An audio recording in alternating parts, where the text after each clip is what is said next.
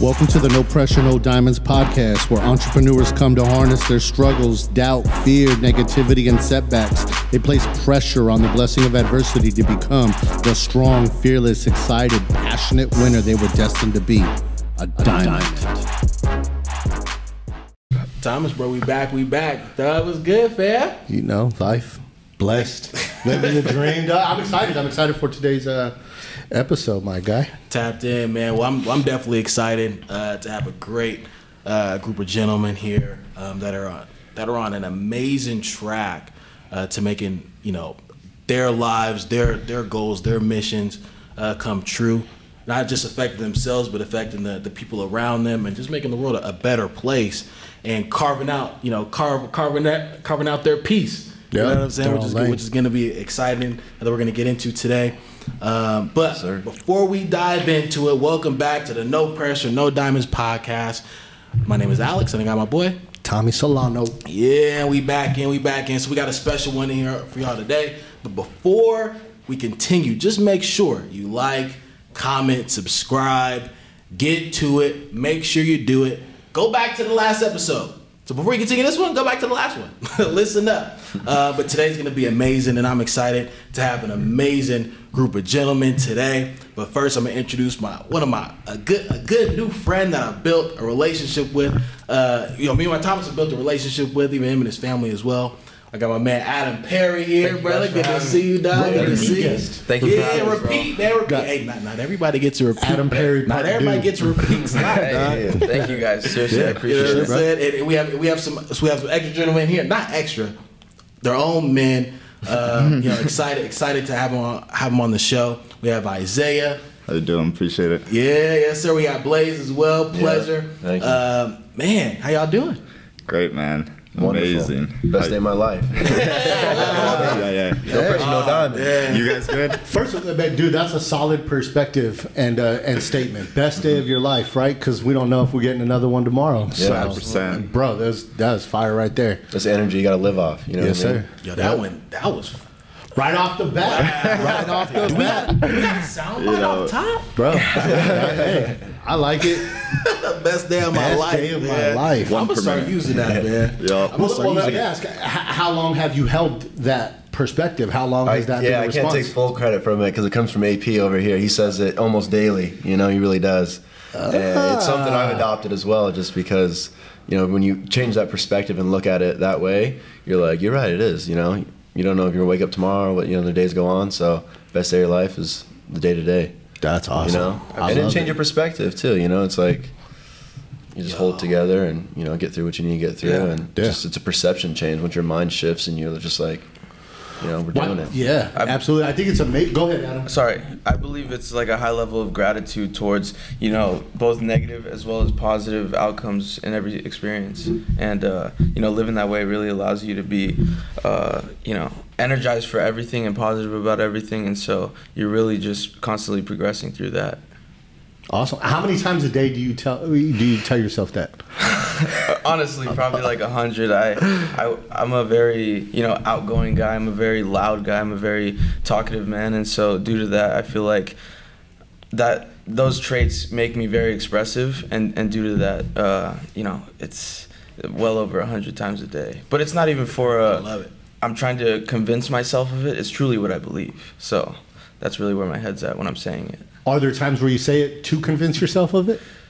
Absolutely. 100%. I feel like we all come through hardships. We all, whether it's a breakup, whether it's, a business ending, whether it's a lot of other factors that can play into it, you guys constantly got to keep repeating it. Constantly, tell yourself you're going to get through this, and that's what ultimately leads to the end goal, is just to keep striving, keep going. Yeah. Best day of my life. And everything's on energy too. When you think about it, this table, this mic, everything has energy. So when you're putting out good energy, it's like it's only going to come back. It's like if you say negative things, it's just a downfall of negative. Or if you put out positive energy, it just attracts to you. So it's like another way to look at it as well. Yeah. Where did that start from? Now that's interesting. So where did that mindset start from? Because not everybody innately just thinks that. I mean, I didn't just innately think like that. So where did that mindset come from? And I'll go to kind of down the line. I believe influence goes a long way. and you know, having my father, who is, you know, widely respected as well as a talkative man like myself, very expressive. So having that, least. But yeah, probably even more so, bro. even more so than me. So Yeah, OP Yeah. is the man. so Shout out, Lewis Perry, dog. Shout out, man. having that anchor beside me, having that, you know, factor of influence throughout my life, I feel like I've adapted to that and, you know, implemented that in my daily life. So that's really where it got started for me. I don't know. For me, probably stemmed from just like being around the right group of guys. It was always, it was always internal for sure. Just like having a clear direction I wanted to go in with my life for a long time. It was always internal, but it was hard to surround yourself with people who were willing to externalize it. So being around it just makes you embrace it more. And also what you read, the books you pick up carry, like Blaize said, massive energy. So if you're reading positivity, your outlook's gonna change as well. So Sure. You know, it's like you said, it's the book. You just said it. Yeah. Associations, Books you read, yeah. associations, the people you keep yourself it's around. everything you digest, you know? It's like a diet in itself. Wow. Yeah, this guy, it's funny because Bars! yeah, no, seriously, bars. So this guy would be like, you know, talking about other like media stuff. And he's like, dude, I don't even go on. It's just a junk food for your brain. And like sometimes I'll catch myself, so I'm like, dude, yeah, what? It's total junk food for your brain. You know what I mean? Just like you got to really, especially nowadays, the media's at your fingertips. It's like you really got to be conscious of what you're digesting. You know?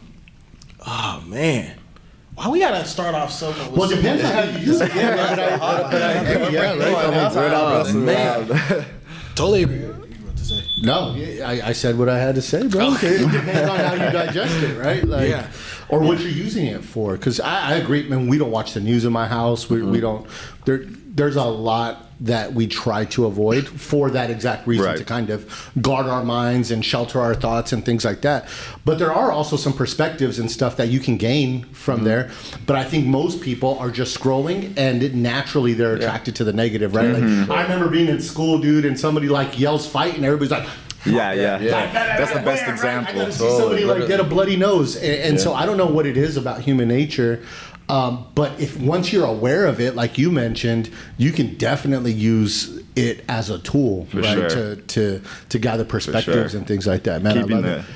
Bro, I wanted to challenge what you said. I think we are innately born with that feeling of, man, today's the best day. Wow. I'd like to say I'm one of those people. I think our environment starts to shift that. I Totally. think the fact that on average most children here know like 500 times a day from the time they're like young toddler age to the age of like 7 or 8, they've heard no approximately like 10,000 times plus in their life, right? And that starts to kind of reshape your reality and what you think is possible. It kind of squashes your dreams and things like that. But I think most people are born that way, bro. You watch a kid like wake up with a smile and they're just like, I'm ready to go, right? Put a boob in my face, put a plate of food in front of me, something. You know what I mean? And I'm still that way. Yeah, bro, they're happy for life, right? Well, one thing I saw, read, whatever, was that parents, you know, you teach your kids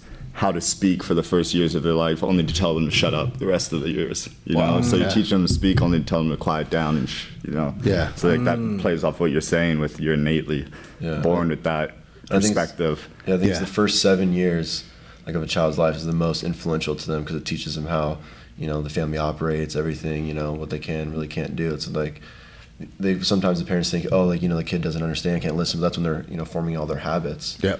You know, it's, Check this out, man. I'm gonna be completely transparent right now and a little vulnerable. My wife told me the day before yesterday that I have 2 boys, an 11-year-old and a 7-year-old, and they were having a conversation, and my wife overheard. Like my older son asked my younger son, like, "What makes you scared?" I don't know if it was for homework or something, or it was just a casual conversation. But my younger son said, "When Daddy yells." Wow. And I try not to yell, but I do yell, right? I tend to raise my voice, especially if they're not listening to their mom. Right. That's kind of how I grew up, right? Like you get a little stern and, you know, and then you gather attention and stuff. Check this out, though. I didn't know that my son was getting scared from it, right? And it's the last thing I want my kids to be, is fearful of their father, right, in a situation. So my wife tells me this, and I'm like, dude, I felt terrible, man. I got a little, I got a little teary-eyed. So the next morning, I called him over to me, and I said, hey, man, like, you know, I heard that it's uncomfortable for you, or you're even afraid of when I raise my voice. And he's like, yeah. I said, I'm not mad at you, man. I appreciate you sharing that, you know, and your mom shared that with me. I want to let you know that I'm looking to correct that, and I'm gonna get better for you, you know, because I there's no reason for me to do that. You know, we can have a conversation and still have an expectation of you getting things done without me raising my voice. And so I apologize to you. And bro, like, I just felt, I was holding him when I said it, and I felt like a weight get lifted off of him.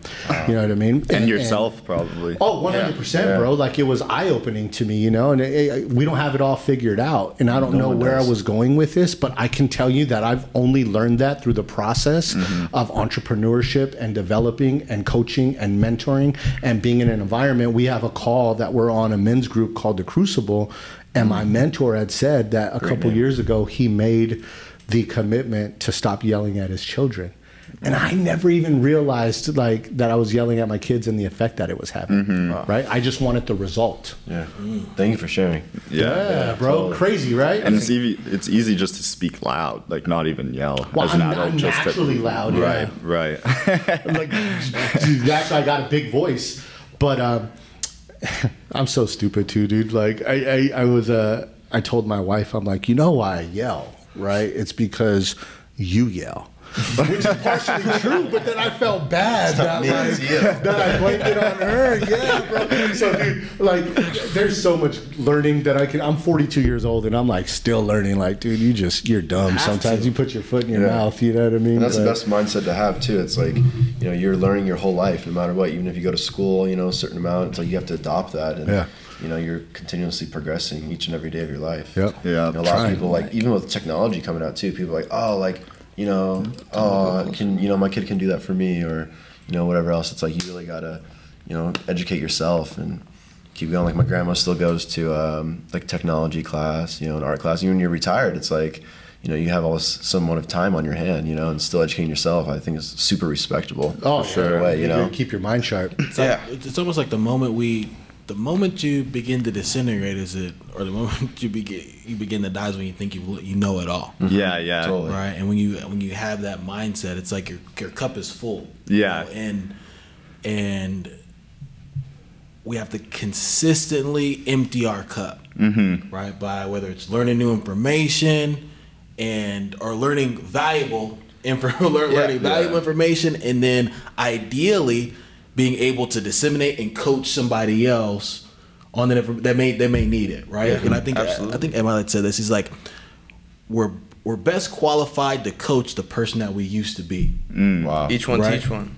Right. So if we see somebody that's kind of walking through the same path steps, or maybe taking some missteps, whatever the case is that we used to have, and they're open to the coaching, right, or allowing us to do that, then we're best equipped to do that. And we can coach a lot of different types of people as long as we continue to evolve and keep changing and growing, and, you know, and keep getting better. So we have to continue to learn. Definitely. Right? We have to continue to go through this process and fall in love with the process of learning.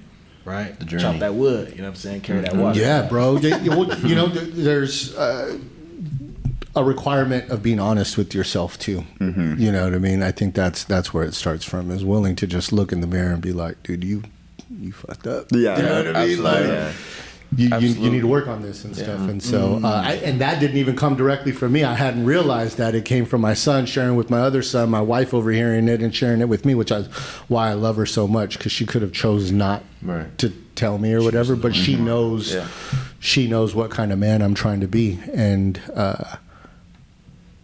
that I'm trying to get better. So she gave me an opportunity to improve. Amazing. Which is awesome. Yeah, man. Deep, man. We deep. We deep in the first 10 minutes. Bro, we deep in the first 10 minutes there. Let's start diving in, guys, man. So, this is about you guys. So, let's get into it. So, how do each one of you guys know? So I know we talked a little bit about this before the show, but how did each one of you guys know each other, and how did the relationship build and start between you guys? You can take it how you guys want to. I'll start. Yeah. So I mean, Isaiah and I first met when we went to FITM, fashion school in downtown LA, and it's like 2017, 2019. And I think we didn't really start hanging out till like 2018. The last year we had a bunch of classes together, and by that point it's when, you know, people drop out, people, you know, aren't taking it seriously. You know, you just move and you're in LA, you're going out, you know, it's all those other distractions. And we were the ones that just had a good balance on it, where, you know, we would do our thing, go out, but also we just had our eye on the prize, you know. Speak for yourself. I mean,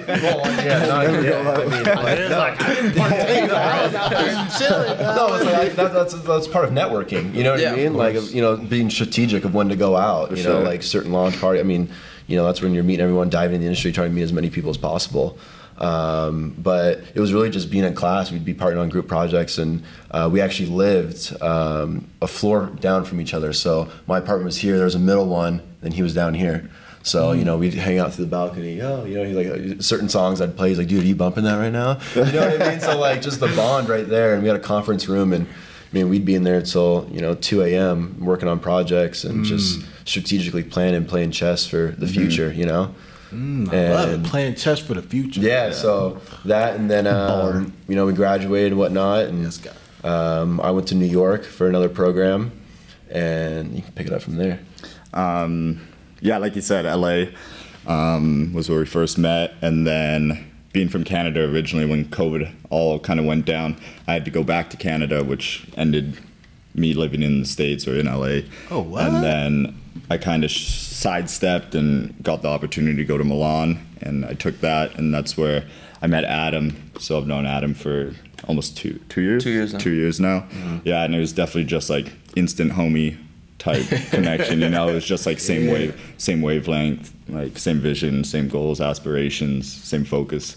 So and then in September he was living out in Paris for a few months, and we flew into Paris for Fashion Week, and we kicked it with him. We stayed with him, introduced them, and instant bond. Once again, I mean, one thing I've learned is I trust both of their integrities, but prior to knowing Blaize, I trusted his integrity with who he was going to align me with. Sure. And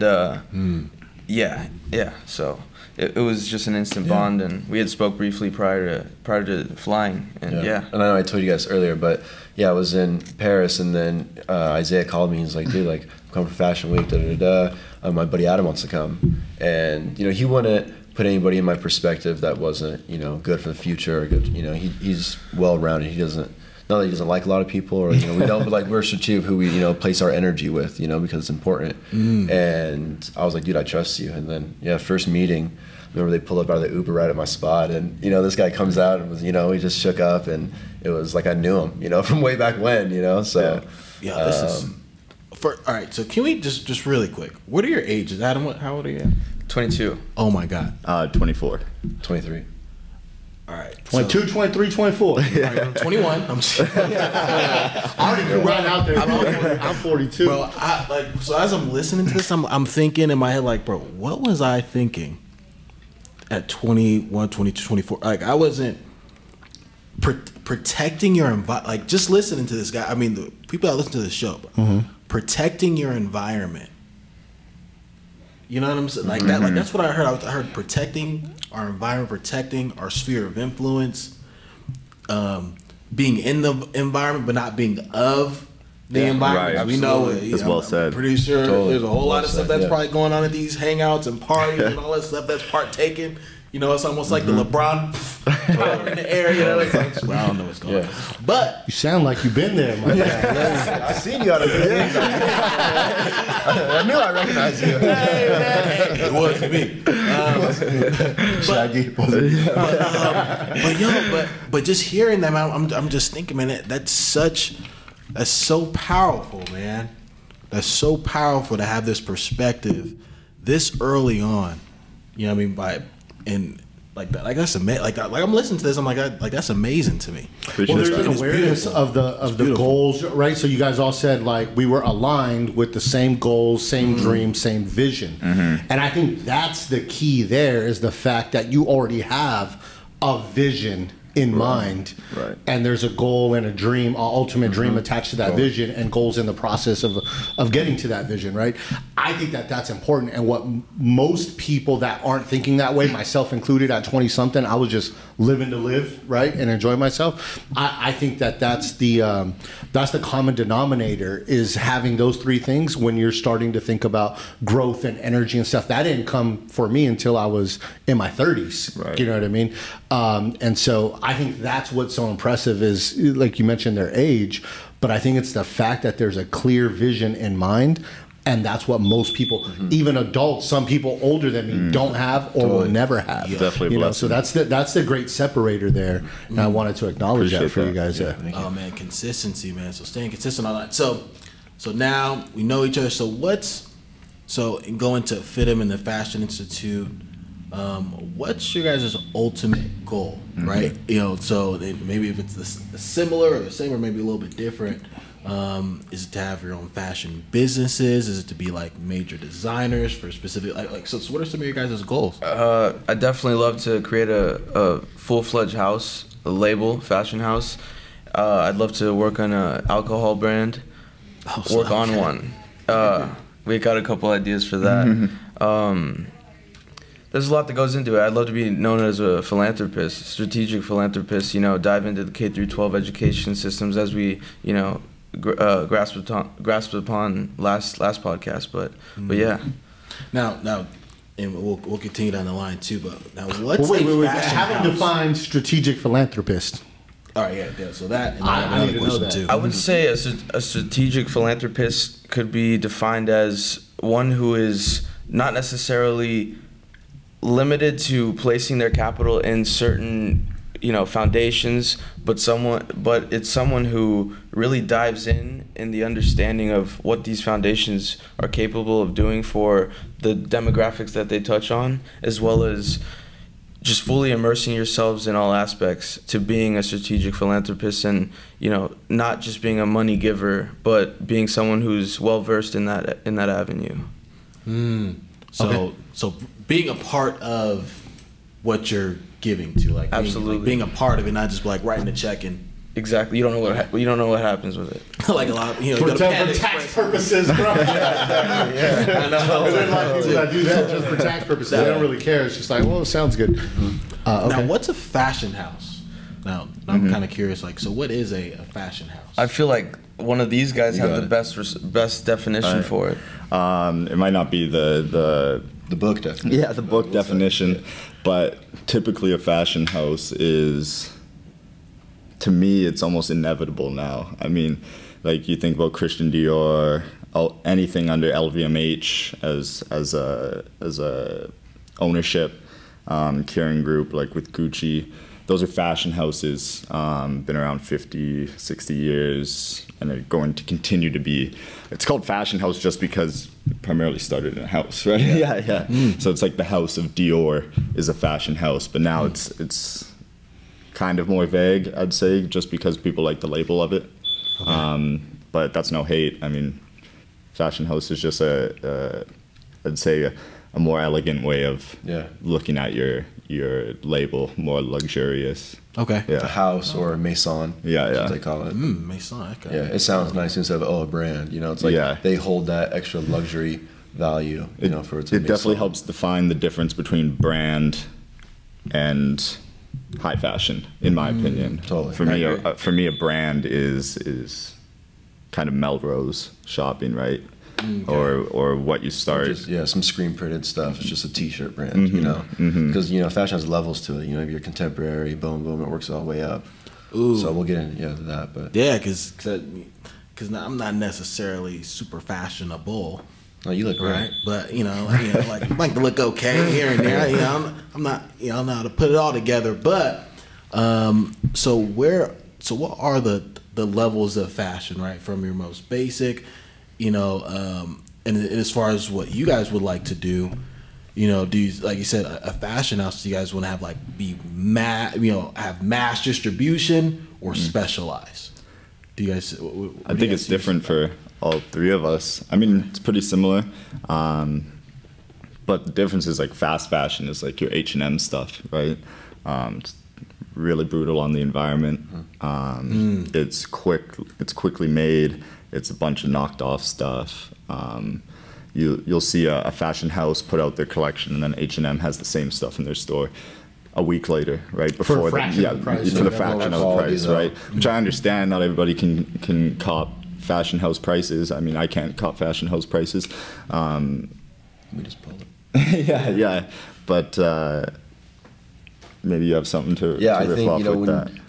One of my professors told me, the fashion industry is the third, fourth largest industry in the world. It's a multi-billion-dollar industry. So when you think about that, it's like everybody has to wear clothing. Besides food, besides housing and oil, it's fashion is right up there.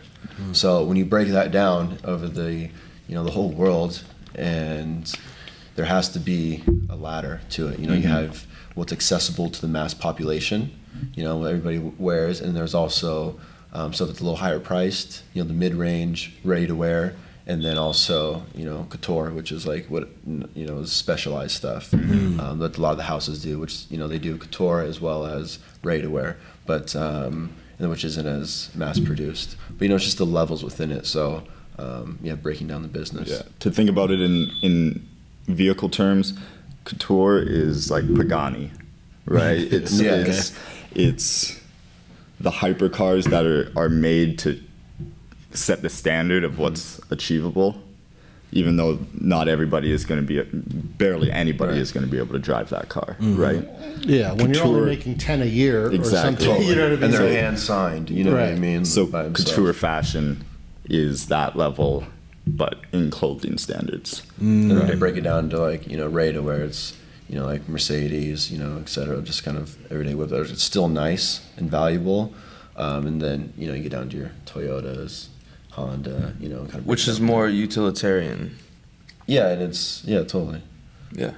So, so what's the goal with you guys? To be inaccessible and have this Maison, so to speak, right? Like, or do you want to be like a household name, right? Because people recognize Louis Vuitton or whatever, and so to an extent it's a household name, but it's not accessible to everybody. It doesn't make sense, you know what I mean? Like, so where do you guys like want to be yourselves? Is it across all spectrums, or is it like, man, I want to separate myself and be the best, which means the most expensive and inaccessible to the world's population for the most part? Yeah, I think we all probably have a little different spectrum, but for me personally, I want to juggle. Personally, I like a lot of things. I like to be in niches everywhere. Sure. And I think to hold the stature of being, to hold myself accountable where I want to be is at the top. You know what I mean? At a Maison, that's the respect of the industry, because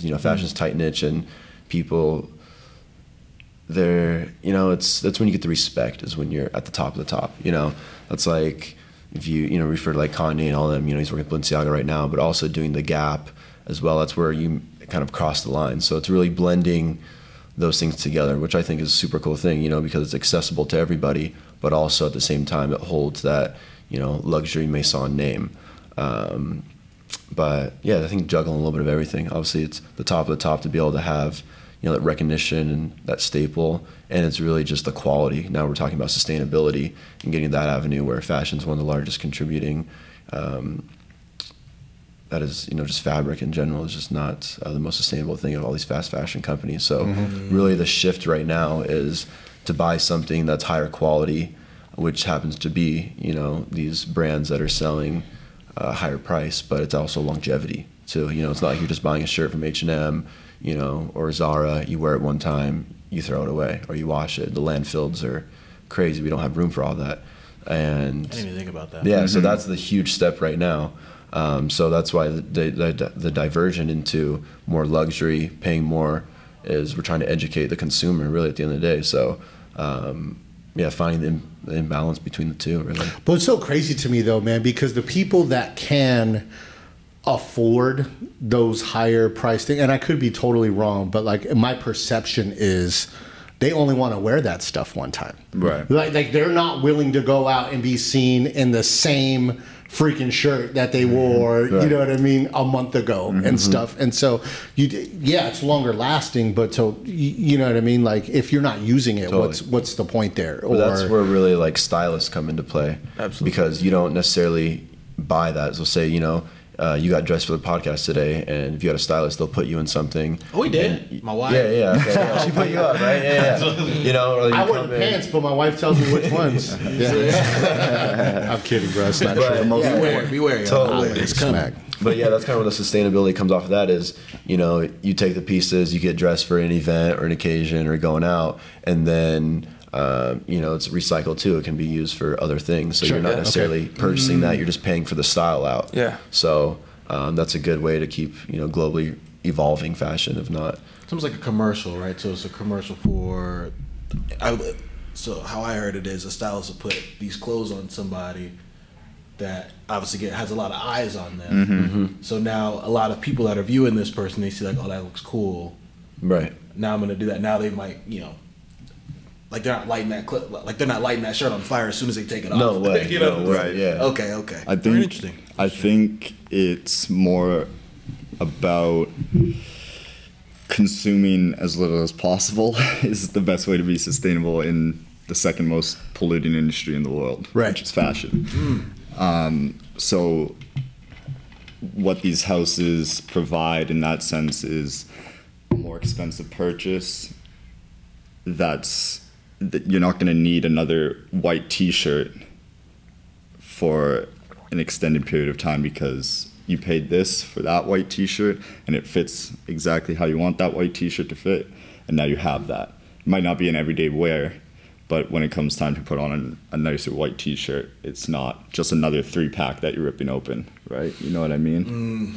Yeah, those undershirts. Yeah. Those white beaters. White beaters. Bro, if I pay $300 for a t-shirt, I'm gonna wear it until it goes through all the phases of white, exactly, white, off-white, exactly. eggshell, Like this one cream. right here. like- Yeah, that's it though. I'm That's kidding. it though, right? Instead If of you you get pay down for for that, that, yeah. if you pay for that, you want it to be that shirt that you put on if you needed that white shirt.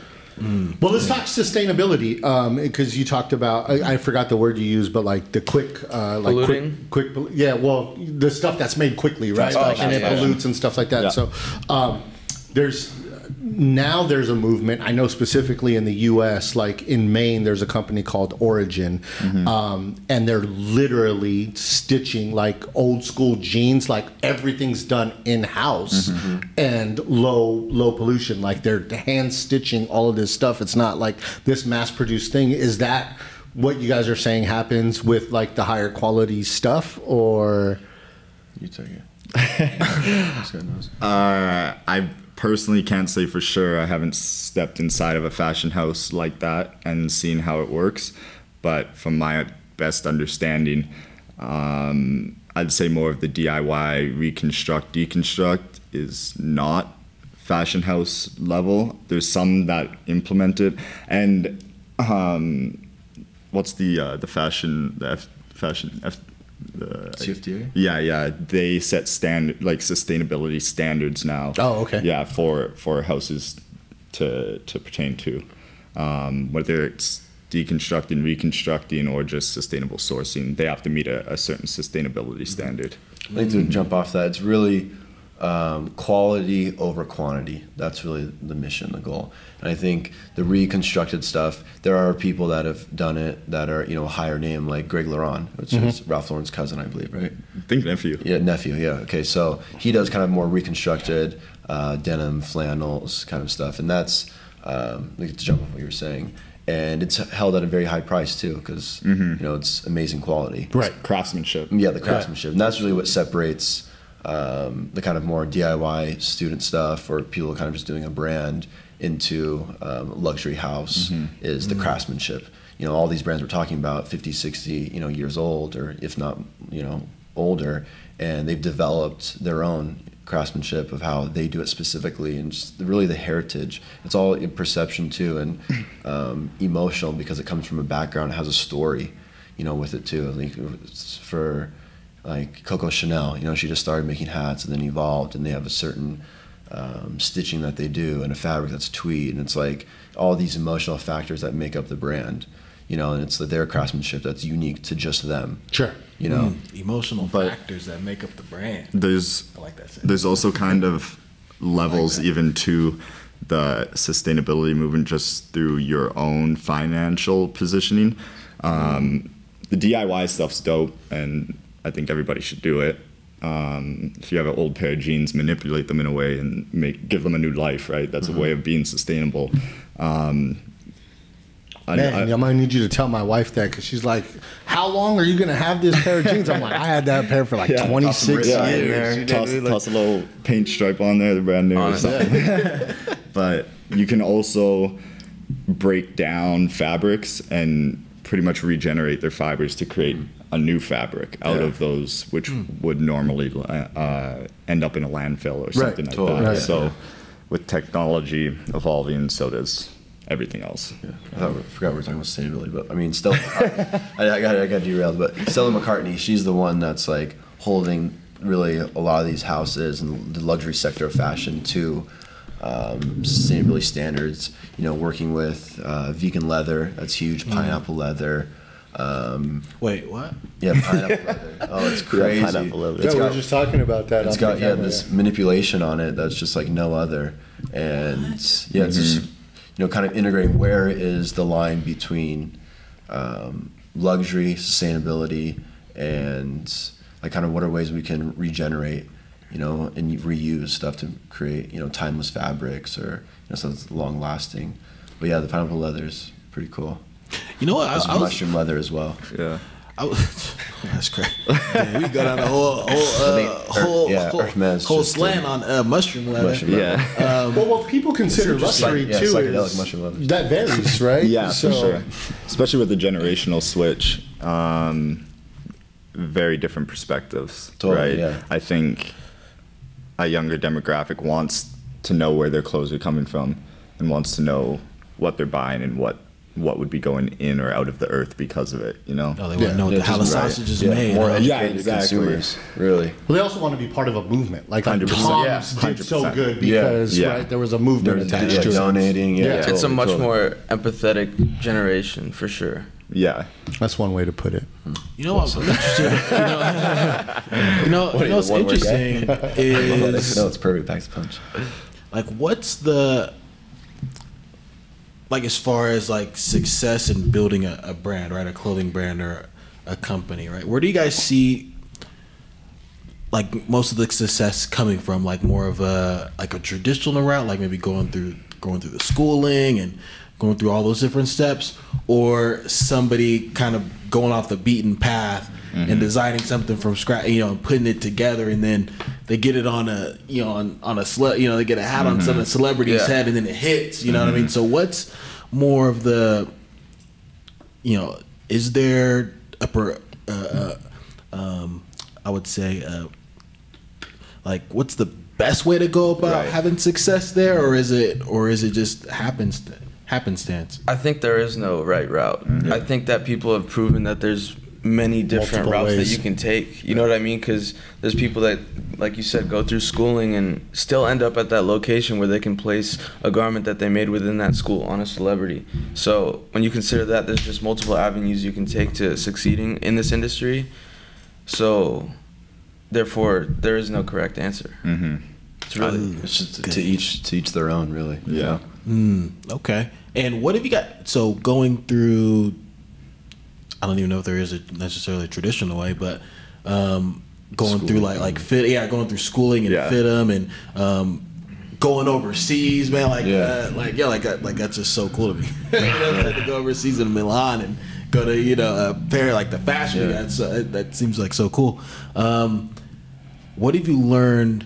Like, what's the biggest takeaway you guys have taken away from schooling and the process that you guys have that you guys have gone through? You want to just go down the line? Yeah. The biggest takeaway is probably just really like what all the like the library and the professors have to offer. You know, the resources that the institutes have. You know, we've gone to some prestigious institutes like Marangoni, Polymota, and you're really able to kind of pull the curtain back and see what's behind. You know, they have a lot of educational platforms. There's a trend website, WGSN, and it's quite expensive to have. Not everybody has it, but that's what kind of puts all these designers onto a platform of what they know they're going to come out with, or what color charts are going to be popular in the upcoming, you know, spring, summer 2025. You know, they're already light speed heads away. So, you know, being able to see stuff like that, and, you know, there's plenty of times where we design stuff or come up with any kind of concept, and then we see it walk down the runway. You know, then we'll, you know, shoot us a message like, dude, do you see that? And you're like, well, at least we know we're on the right path, or head's in the right way. So it's just really training yourself to be on that and hold yourself to accountability and standard of being at that type of level that you want to be at. But I think that's what's really given for me personally, and just, yeah, just the peek behind the curtain, you know, kind of be able to balance it both. And it's really to use it you get out of it what you put into it, you know. So staying extra late and having the resources to be able to work on stuff, the environment. For me, school was a good path to take because it got me out of, you know, my hometown and gave me all these resources to be able to flourish, and then getting a scholarship and just being able to keep going. So school, traditional route, for me, has been playing out very well, but, you know, it's not a path for everybody. Exposure. Yeah. Well, where's hometown? So I was born in San Clemente, California. Okay. And then my dad was a Marine, and then we moved to Tri-Cities, Washington, which is about 3 hours from Seattle. So in between that, my mom stayed here, so it was really back and forth for me. Huh? Yep. Yeah, we're neighbors because he was from Victoria, Canada. So which we didn't know it. Yeah, crazy. Dang. Yeah, for me it's a little bit different of a perspective of what I've taken away as most important. I mean, being from Victoria, fashion, creativity in general, there's almost no scene for it.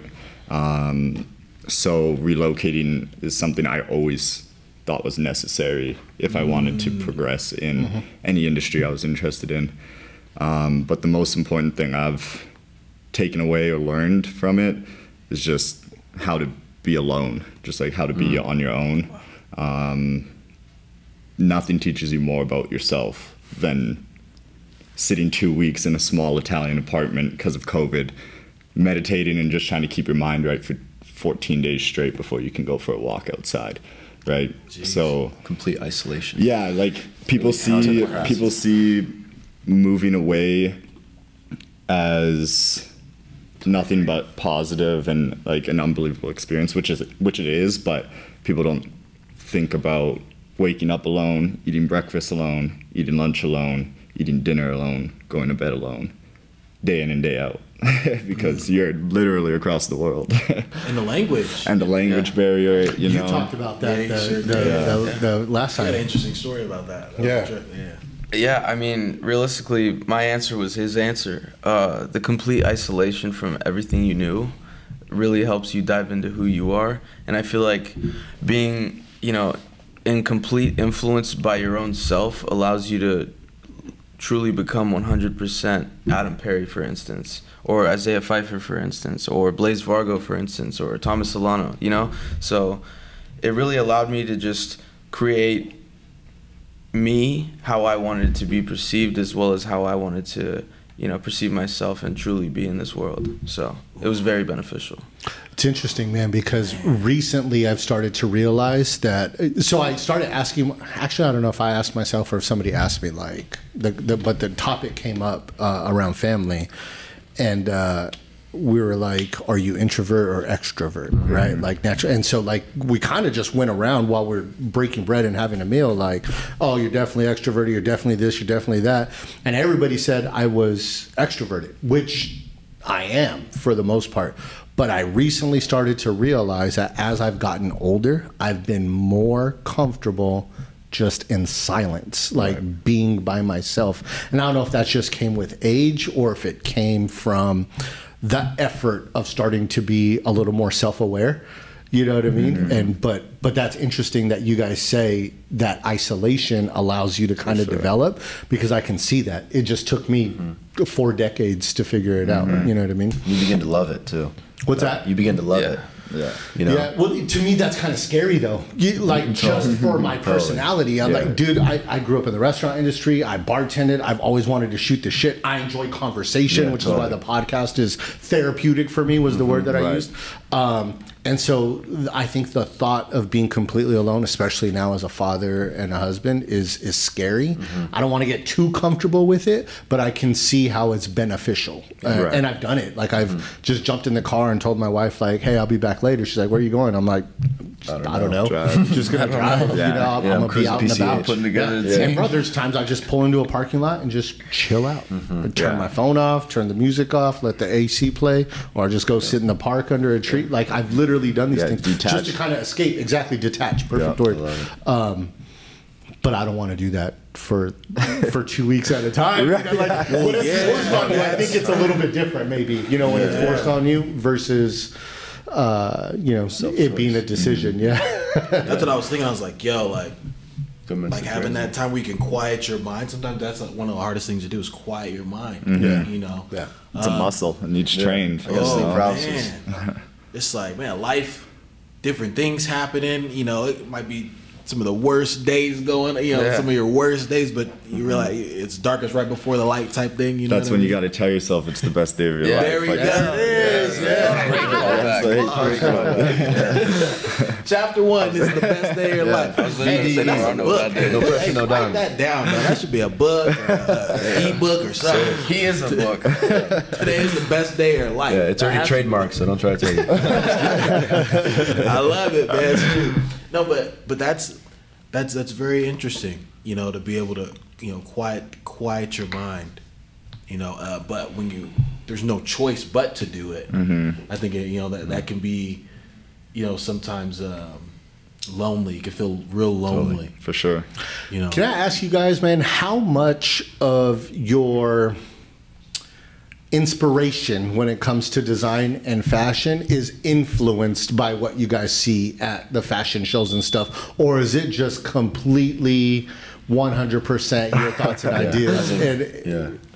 I think it varies. I think it varies between the three of us, because I feel like, I mean, maybe not even the three of us, the entirety of all designers probably have their own process of creating. Sure.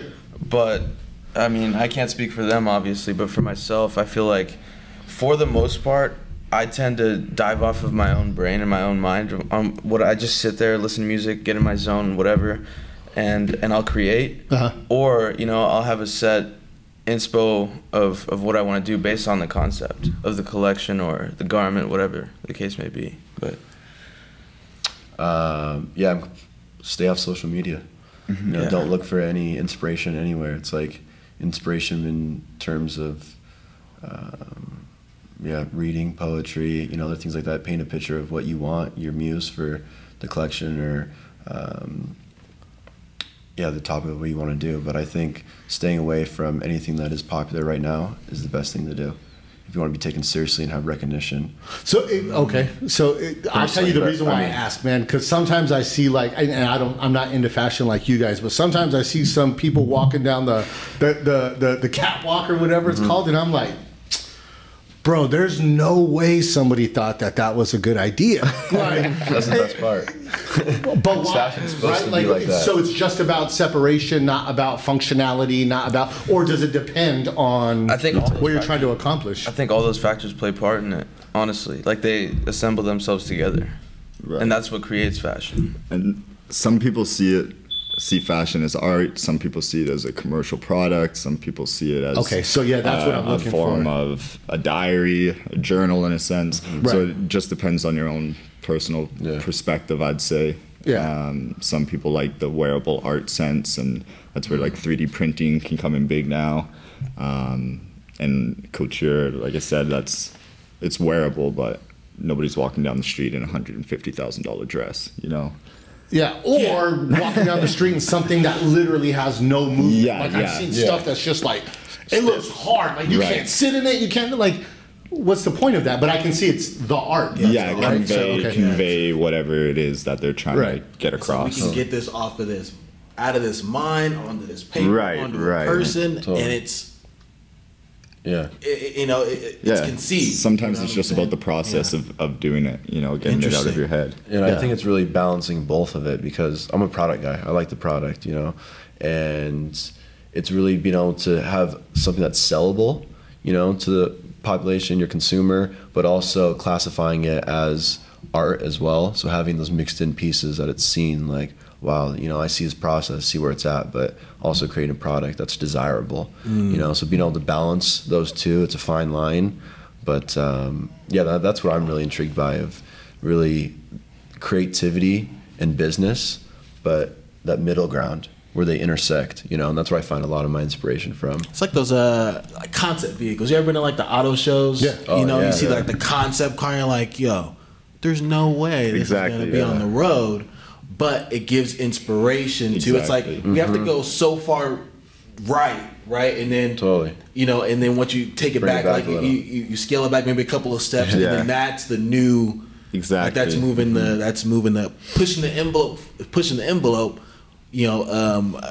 envelope further without it. You know what I'm saying? Yeah. So dude, the reason why I asked that is because like as a business person, I'm like, you can't monetize half of the stuff that I see on the camera. Like you're not making money off of that, or maybe you are if you're like. People are like, oh, I want to see what Adam Perry or Blaize or Isaiah is doing, and so part of it like just creating a name and separating yourself from the rest of the pack, so that they're more willing to purchase the stuff that is functional, or is it just like I'm gonna be as different as possible and hope that something sticks eventually? I think it's a little bit of both. Yeah. Because some of it has to do with branding too. You know what I mean? It's like you want to paint this picture of that you're top tier, or that you have creativity and stay relevant in fashion. Sure. I mean, Mrs. Wintour, she's got to see good stuff on the runway, so it's like you got to think out of the box. Like Tom Brown had a crazy collection that came out, and it's like, who's buying that? But at the same time too, it's like, wow, it's amazing. And then we did a shoot for Vogue Singapore, and then we ended up pulling a bunch of it, and for like a shoot and for other things. So a lot of those clothes are used for cover shoots, editorials, and it's another sector of the business that all those clothes are used in. I mean, I suppose you can monetize you can monetize, you can break it versus down. Like from people going out shopping and buying. Totally. From a business perspective too, it's because I study marketing, and you have to definitely monetize. You have to break it in half, where you have what's desirable to the consumer, what's going to sell, what's going to make you money, your powerhouse, who the buyers, letting them know like what you have coming out, but also contacting the other side of the industry, like, okay, we only have one of these, we only have a certain amount, and this is going to be used for just shoot. So you rent it out and get a stylist fee, so you're still making money off that piece, and you could rent it out to multiple stylists could be paying for that piece to be rented out. Sure. So I mean, definitely just monetizing and trying to make as much money off. All avenues. But you know what it really made you think. It kind of reminds me of like Tesla, right? So, or the space program, like they have like there's like a SpaceX or a big space program or whatever the case is, where they only have one or two spaceships. You know what I'm saying? It costs billions and billions of dollars, and probably everybody's not going to be able to utilize or go to space. But in order to do that, they have to sell millions of cars. They have to have a baseline product, kind of like what you were talking about before, a baseline product where they can sell millions and millions and millions of cars that can pay for the production of them to push the envelope on this side. Yeah. And that's with fashion, that's where like perfumes and skincare really comes in for those brands, because not everybody can afford a Chanel coat, but everybody knows that Chanel cologne is going to smell crazy. Yeah. Right. Everybody wears number 5. So. Yeah, exactly. hey man, sure. Man, have to put me on some colognes, man. You know what I'm saying? I got you. Smell good? Some smell good. Smell good. Gotta step up like that. Well, the best way to do it is a spray. I think that's like the most underrated but amazing compliment is you smell good. Yeah. Like, dude, like this thing you wear cologne, you're just like, you smell good. It's just like, yeah, you know what I mean? Like, I would so underrated, but I love it. Bro, if I ever get that compliment, I'm like, you feel free to scratch and sniff. Yeah, totally. Like the stickers. You want to see something? I'm using that. I'm just saying that. I'm gonna use that. I would hope not to be told the opposite. That's like you said. That's the worst. It's the chesty eye spray. Oh my gosh. all of it's super fascinating to me. I've never been a big fashion guy, bro. Like I grew up white tees and Levi's, bro, with some cross trainers and stuff. But it's fascinating to me now. I'm like, is what's driving this? Is it the creativity, or is creativity driven by the fact that it seems like most people right now want to be as different as they possibly can be, like, and call it cool. You know, like it's weird to me, fascinating, I should say. But I just seen, I think it's Balenciaga, bro, and they put out these shoes that are like $1,500, and they're like shredded. Like it's like they're barely being held. We just talked about this.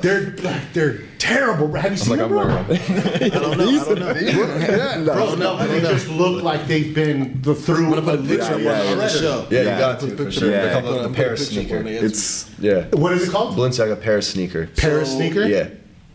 So that's crazy to me that somebody was like, you know what? I'm gonna just take this shoe, cut here, cut there, put a hole here, shred this there, and It's a sandal. Boom. that's where branding is crazy. Yeah, because right? at that point, there's nothing you can't do. It's just because it's Balenciaga, somebody's gonna think that it's worth the money. That's the difference between a white T-shirt, a plain white T-shirt that you buy, and then just that same white T-shirt that says Celine across the chest. It's gonna cost a whole lot different just for the name in itself. Right? Now is so the but it should be a whole the quality is different, but most people don't distinguish the difference between a white T-shirt and then a white T-shirt that just says the brand name across. Okay, I get that. But so you're saying that shredded up Balenciaga shoe, the quality of that shoe is equal to you know. Well, I think it's really Nike. I haven't put it on. That's a whole shoe. Yeah. Well, jump back to that. It's like it's the craftsmanship of it too. You know, it's like how did they actually do it? That's what's behind it. It's not like, you know, they just took it through a shredder. It's like each of those shoes is manipulated in a way that's artistic. You know what I mean? See, but He wants to know why it's foolish. not why it's foolish, bro. It's fascinating to me that people would be willing to pay for that, right? Because in order to appreciate art, like generally you're an artist, right? In order to appreciate fashion, you're probably into fashion, or you're a designer or something like that. In order for me to appreciate a shoe that's like half of a shoe, bro, you got to convince the hell out of me. Right. You know what I mean? Especially if you're asking for a mortage payment for that. You know what I mean? Like, it's crazy. It's crazy. I can't see. So I can appreciate your perspective, but you're in the industry. Yeah. Right. You know what I mean? You understand what's holding that thing together. Me as a consumer, I look at that, I'm like, bro, that's stupid. Right. Yeah. I can't say for sure one way or another, but there's an art style called process art. Okay. And it's not about the finished product. Process art is about the process the artist took to achieve whatever the final result was, even if it looks like a pile of felt piled on top of each other or ripped apart, whatever. It's more so about the artist's concept. But it's like a painting. You know what I mean? Right. So it's very, very interesting. Yeah. It's very different to take it towards shoes because shoes are supposed to be the most functional part of your wardrobe. Jumping off that too, like, you know, you're a product guy as well, so jumping off of the artistic envelopment of how the process was created to come up with the concept of that sneaker, but also mass producing it and having that same technique. If they are, whoever, exactly. I don't know if it's mass produced. I haven't seen it in stores, but just producing that at a higher quantity. Sure. You know, that's really, you know, in between as well. I think I'd be impressed with them getting every shoe identical, because I would imagine that it'd be pretty hard to do, but I guess justifying, like, you know, totally. I see. Yeah, as a finance guy, I'm like, how do you justify that purchase, bro? Like, let's be real. Well, it's like, how do you justify a Bugatti? Well, yeah, I mean, everything is a write-off, but... Yeah. I feel like every product creator has to deal with how to make a demographic see their artistry behind the garment, the product itself. Well, until you have a name, though, right? Yeah, because that's what Blaize just mentioned. Well, that's where branding comes into play. Because at a certain point, you could do anything, right? You have to have a platform first. and somebody's going to think it's important because the name that's attached to it. Absolutely. It's like the Lady Gaga with the meat outfit, dog. You know what I'm saying? Yeah, that was hard. You seen that video with that dude that is wearing like a green, like it looks like a shag rug? Oh, and he's getting what are you wearing? He's like, bro, it's Marnie. It's $700, bro. Like, you pay $700 for that, bro? Like, you look like you're ready for the lawnmower. He looks like the Grinch. Yeah, bro. He's getting roasted, bro. But I'm like, I guess, man. Hey, man, like beauty's in the eye of the beholder. It's like I have a, just a, it's almost like for me, it's almost, it just kind of compares to like art, like a different form of art, like a painting.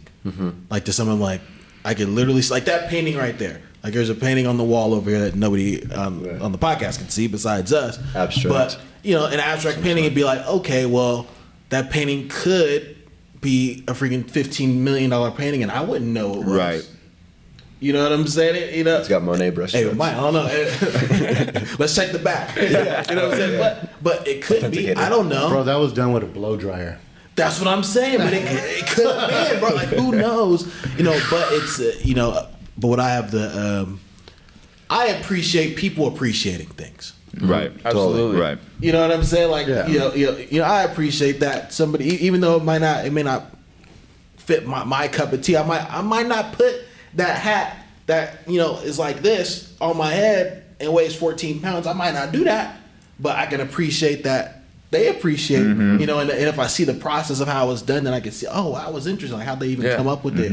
We see the story behind certain things, totally, and the inspiration behind it. It's interesting. You know what I'm saying? You leave yourself room for the ability to get where those other people on the right are, in terms of how they view the product. Yeah, this just goes back to you saying that you can't have your cup full. You know what I mean? There always has to be room for water to go into it, right? Yeah. Whew, okay. Yeah. Okay. Take him out of work. Another great callback by Mr. Pheiffer. Another soundbite, man. But so from here, right? As we kind of close out here in just in a few minutes. What's next for you guys? So what's the next step for you guys to get to your ultimate goal? I'm sure it's constantly changing. What's the next step for you all? AP. Mr. Perry. All right. So going to Instituto Marangoni, we have one more year left, and there's a debut show that only 9 select people out of, I believe, 265 students get to implement their collection if they win by the voters, by the director of education and everybody on board. Winning that would be the next step, getting previewed into Milan Fashion Week, and either initially going in and getting a position in a top tier label, or getting fully funded by a couple people that are willing to do so. Okay. That's my next step. That's what I like. Yeah. Similar for me, with the sense of the debut show, and then it's just trying to be better every single day. That's ultimately the goal for me. Just every morning, just try to be better than the day before, and hope that it all works out. And just work towards it. And if it's not one way, hopefully it'll be another way. And then if it's not that way, it'll be another way. Whole bunch of down doors. Yeah, plans. Can I suggest something to you, dude? Yeah. And with no disrespect, obviously intended, but take hope out of your vocabulary. Right. It's not a strategy. Right. Yeah. We do. Yeah. It's about Don't hope it all work out. It's what we're doing. Yeah. we are. Talk about it, be about it. Yeah. We are winning Absolutely. the shows. We're doing that. Yeah. We are Why do we winning. get humble at the end? But we're not trying to walk in here and act like we have some director position. Yeah. Yeah, no. No, but you should, bro, because if you walk like it and act like it before you have it, then you Right. get it. Yeah. You know what I Right. mean? When you don't, bro. Especially when you're putting the work in. For sure. Yeah, you're taking all the right steps, bro. There should be the an best. expectation there. We the best, right? They didn't believe in us. Hey, God did. Our life was Hey, great. but that, man, it starts up here. Yeah, absolutely. 100%. Absolutely. It starts up there, man. And I've done enough beating myself up for whatever. You know what I'm saying? Beat myself up and not not stepping in that faith and not really realizing that other people see me, like other people already see you guys like, yo, like these dudes are coming. Yeah. Mm-hmm. You know what I'm saying? Like these are just coming. You know what I'm saying? And the Red Sea is parting for you. Right. You know what I'm saying? And I'm excited to see it, man. Would you guys collab on a collection or something? Have you guys talked about that? On a bunch of things. Yeah. Okay, cool. Hey. Will you guys do something for Big and Tall? Of course. Custom Taylor. Custom Taylor, it's coming your way. Yeah. I shouldn't speak for you. I mean, yeah, I assume our audience is the world. I mean, everybody and anybody. I don't, you know? Yeah. Like, yeah. No boundary. But That's can we dope. switch roles real quick? I got a question for you guys. Is that all right? On time? Here we go. I like it. What has been the biggest hurdle for you guys getting to today? From 0 to today? Ooh, in just any aspect? Life, career. Thank you. Life, career. I'll go first. I'd say that my biggest hurdle has been not enough positive self-talk. You gotta voice it. So Listen up. not enough positive self-talk, and when negative thoughts come in, not switching it immediately, right? So sitting down. So if it's whether you get knocked down by, or whether I've been knocked down by maybe a circumstance or something happening, I've had to learn, and I'm still learning, and it's still improving, of course, on getting up faster, right? Getting up faster, getting back on the horse faster. And taking a step regardless. Secondly, is doing things when I don't feel like doing them. Oh, Most important time to do it. So that right there has probably been. I'm learning still to do that. This is going to be a life journey thing. Oh yeah.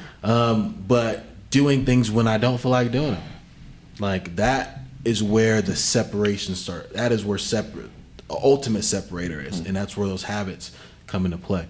But those have been at least not one but two things. Beautiful. Good. Thank you for sharing. Yeah, I appreciate that. Thank you. Yeah.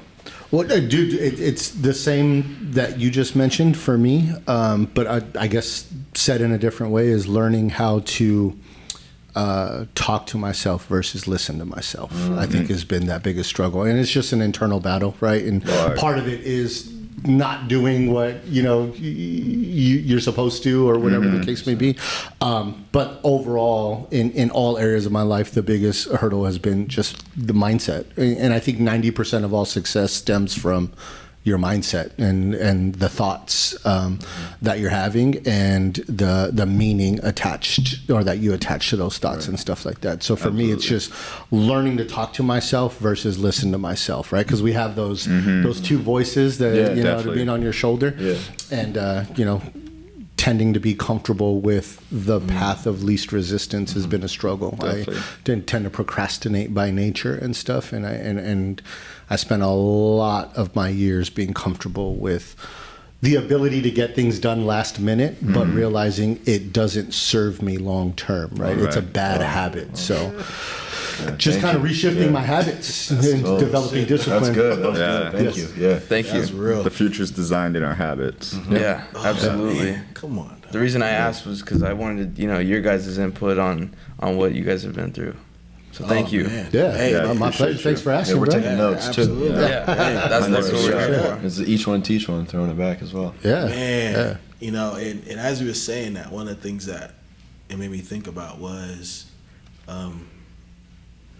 not really sitting back and just taking a little bit of time around stuff and having just gratitude more. Oh yeah.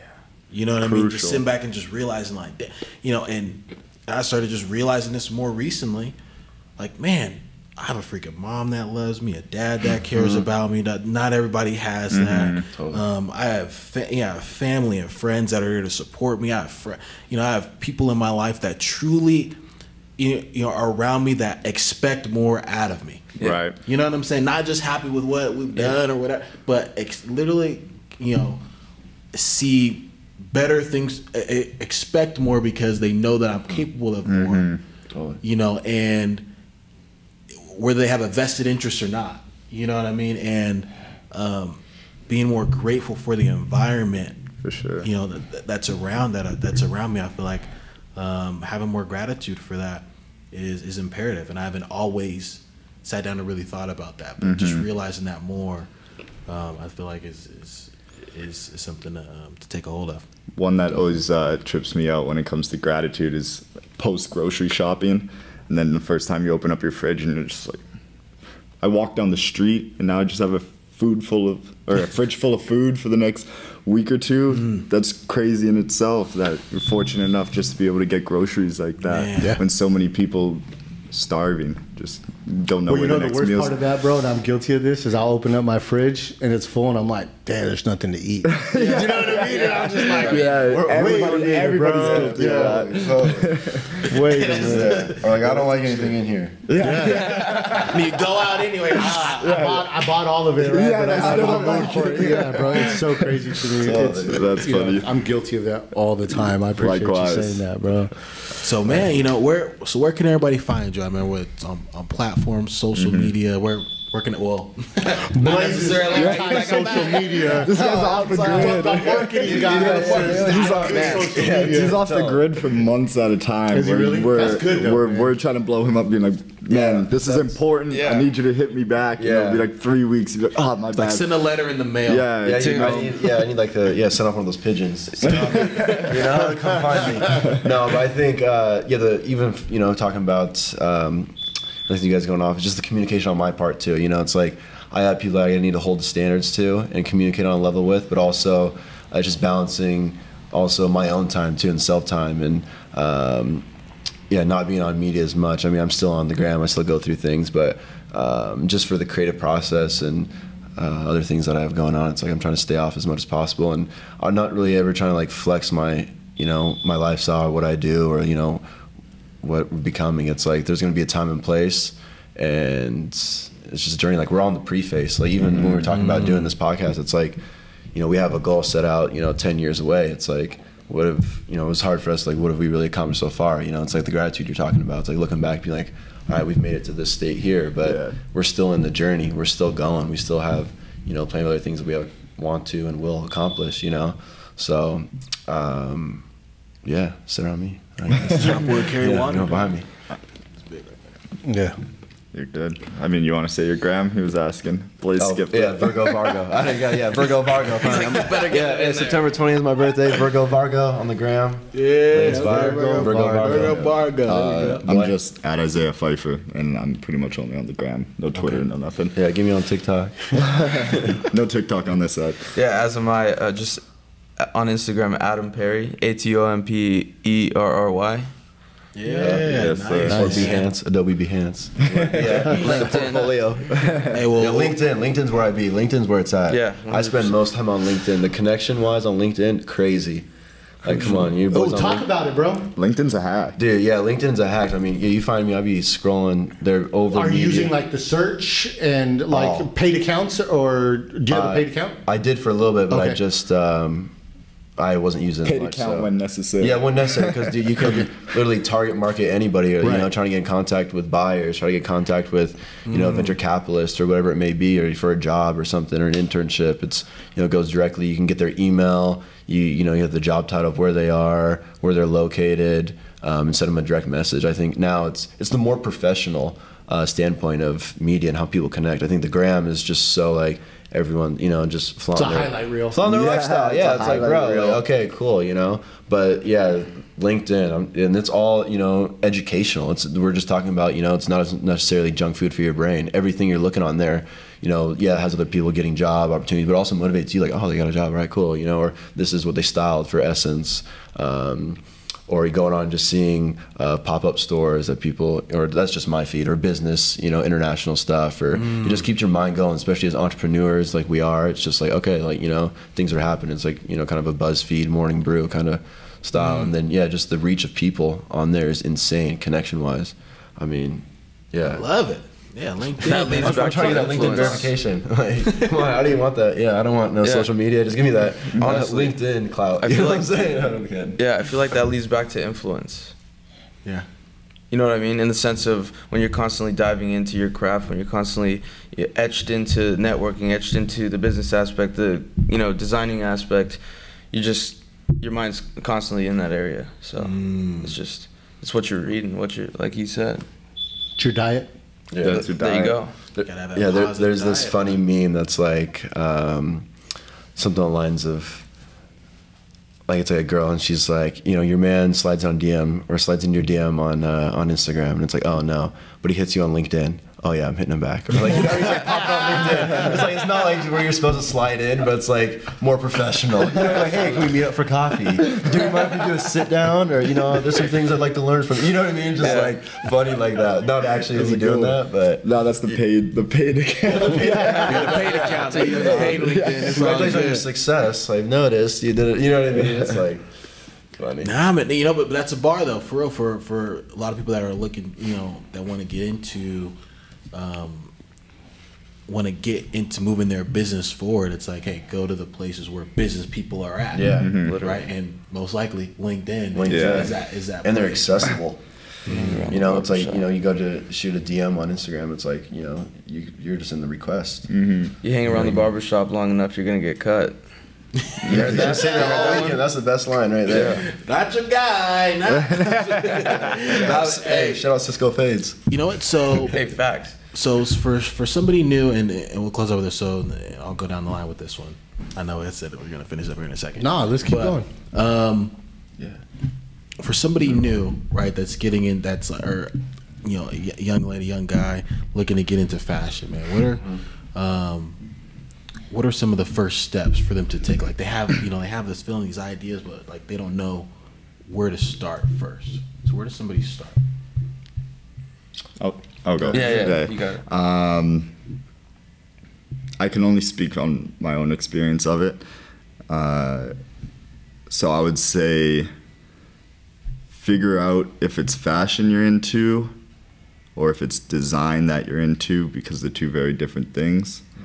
Or figure out if it's product, because a lot of people will start and have this lavish point of view of what fashion could be, and then they get into the nit and grit of it and they don't like the work that goes into it, or it's very technical. It's a very small fraction of time that you're sitting down and designing, and the rest is making it happen, right? So are you interested in making clothes and everything that comes with it, or are you more interested in design in general? And I'd try to figure out what both those paths pertain to as accurately as possible before choosing one or the other. So how would you suggest somebody figure that out? Like intern or YouTube or like, you know? Yeah, I mean, there's a book on every problem in the world. So I mean, I would just try to digest as much information on one or the other as possible, and also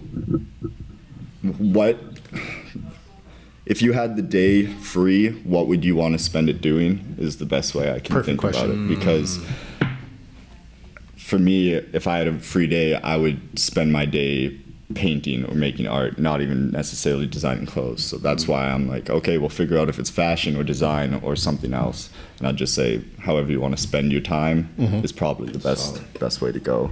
Well, that's fascinating too, bro, because you probably come up with different color schemes and stuff while you're painting that it'll overlap into. For sure. Right? That's a good thing about it. Like a creative industry, they can overlap and you can find inspiration from any medium. Totally. Fire, bro. Talking about painting, this guy's incredible. Seriously. We'll put it up, man. Send us some stuff else, we can put it up. Yeah. But you can spit your, it's on my gram. It's on my website. What's the question? For a young designer. Yeah, how would you guide somebody, or what would be the first steps of somebody who would want to step into kind of your guys' sphere, industry?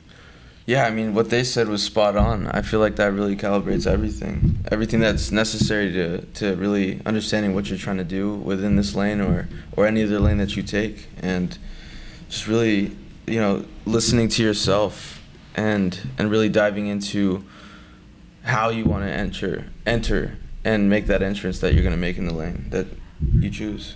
Tell me this, what are your guys' thoughts on the future of your industry? Is it going to just continue to be the Maison, the fashion houses like you mentioned, or do you see a pivot and a shift happening right now where people are more looking towards sustainable, functional, like affordable things? Or do you think that they'll just forever just be one or the other, black and white? I think it's going to move in a positive direction that has a fine line between both, especially because we're entering.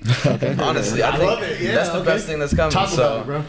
I mean, like I said, the fine line in between those two variables creates the perfect outcome. And so I think when you can grasp from the negative and the positive and, you know, culminate those things, that's when you get the best outcome. So that's my say. Yeah. Do you have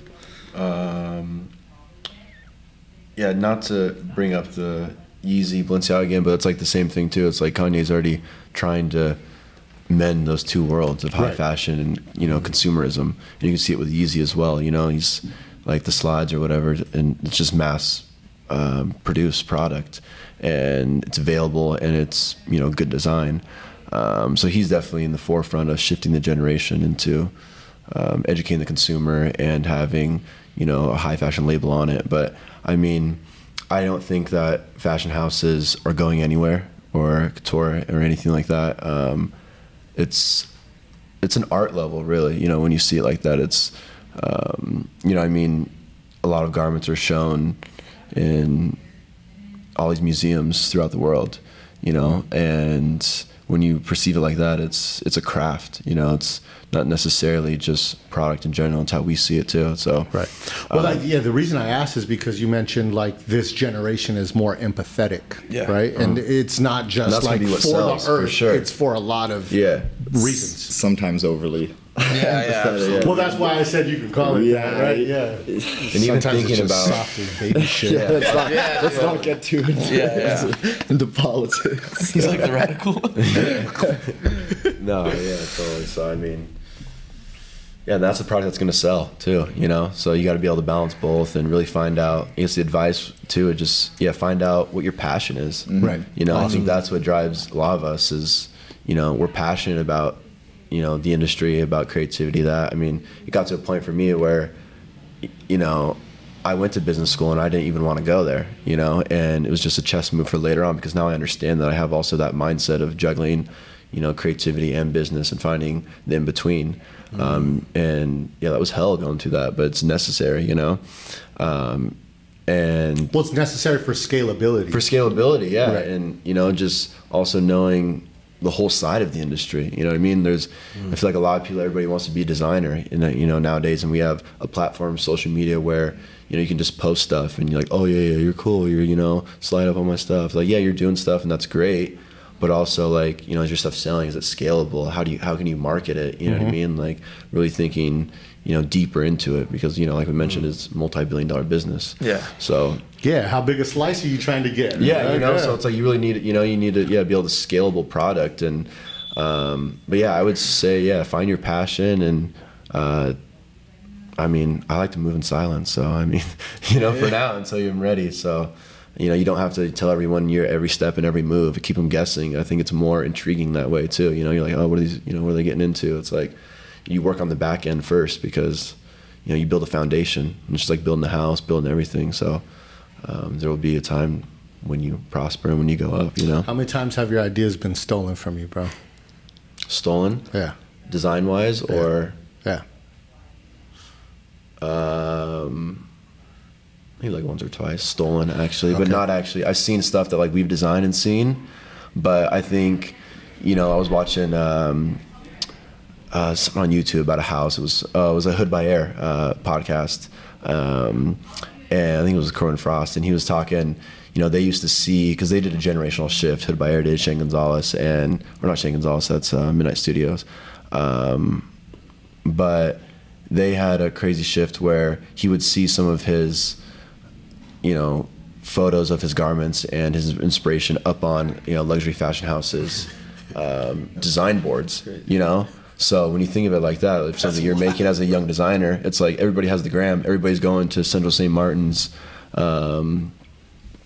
you know, Instagram and seeing what these new kids are doing, and that's you know, out of pocket and just crazy, and they're putting them on their design board, and they're like, oh yeah, this is good, let's take this, let's do this. So you know, when you're really trying to move strategic, it's like. So that's why I asked, because he's like, I'd rather move in silence and not let anybody know. Yeah. Like, this dude's had an idea or two. I've seen it happen so many times. Yeah, exactly. It's like making music.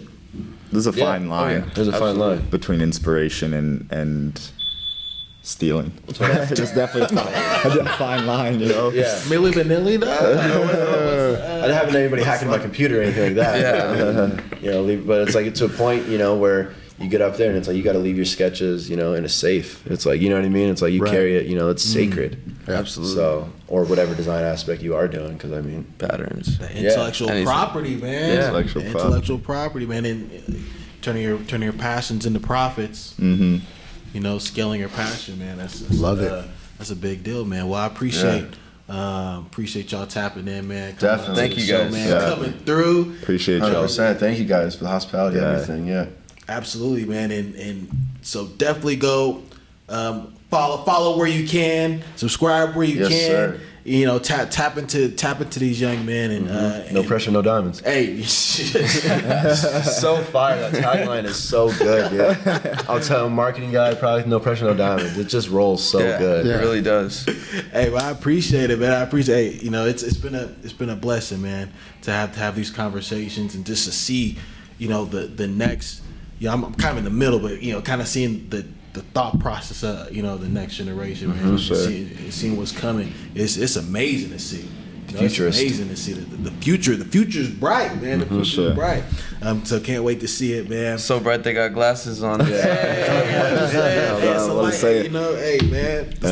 And we appreciate y'all having us on without even really, you know, today so much stuff is about clout, whether it's social media or work-wise. So it's dope that you guys are willing to converse with people that you as individuals see, respect, believe in, interested in, intrigued by, whatever it might be, without clout necessarily being behind it. Yeah. You know, that's super organic, super dope. Well, that's how we're trying to keep it, bro. You know, and like you know, not speaking for Alex, but I can confidently say, dude, it was probably more beneficial for us to just we took great life advice, so thank you guys as well. Yeah, no, man, you guys are impressive as men, young men, right? And I say that with all due respect. I'm twice your age, you know what I mean? But man, it's impressive, just the insight, the mindset, the drive, the vision, the focus on, you know, shifting and transitioning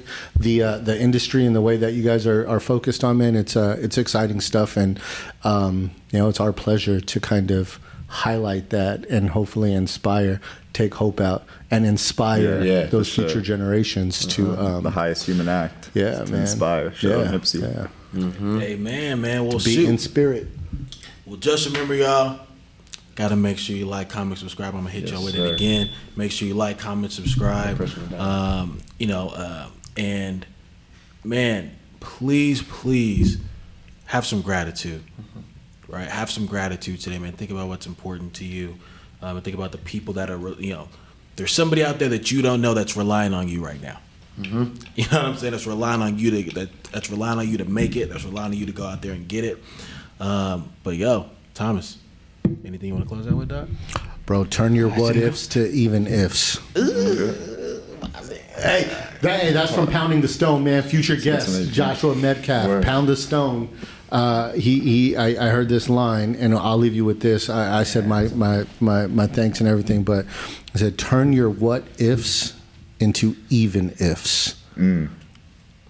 Takes away all doubt, all fear, right? What if I fail? Even if I fail, I'm grinding, I'm pushing, I'm learning, right? I'm progressing. So it's like to hop in on that, it's like you're so many no's away from a yes. You know what I mean? Each one if you knew you were 10 no's away, you'd be grinding even harder. If you knew you're, you know, 2 away, you're almost there. Every no's a dollar in your pocket. And back to gratitude, I mean, if everybody was practicing some high level gratitude, realistically, we're looking at further progression in terms of unity as a whole. In society. In society, you know, and global. So I feel like the fact that you're promoting that is just beautiful. So thank you. Amen. I love it. Well, hey, without no further ado, dog, no pressure. No diamonds. Let's get it. No pressure, no diamond. Well, we appreciate you sticking with us to the end. And if you did, we know that you enjoyed that episode. And because you enjoyed that episode, we're going to ask that you like, comment, subscribe, and share this episode with a friend. By the way, take a look at the website at npndpodcast.com. You're going to find all of our previously recorded episodes, all up and coming episodes, clips, and there's a ton of great stuff there. That's npndpodcast.com. Take a look at that, and then we'll catch you on the next one.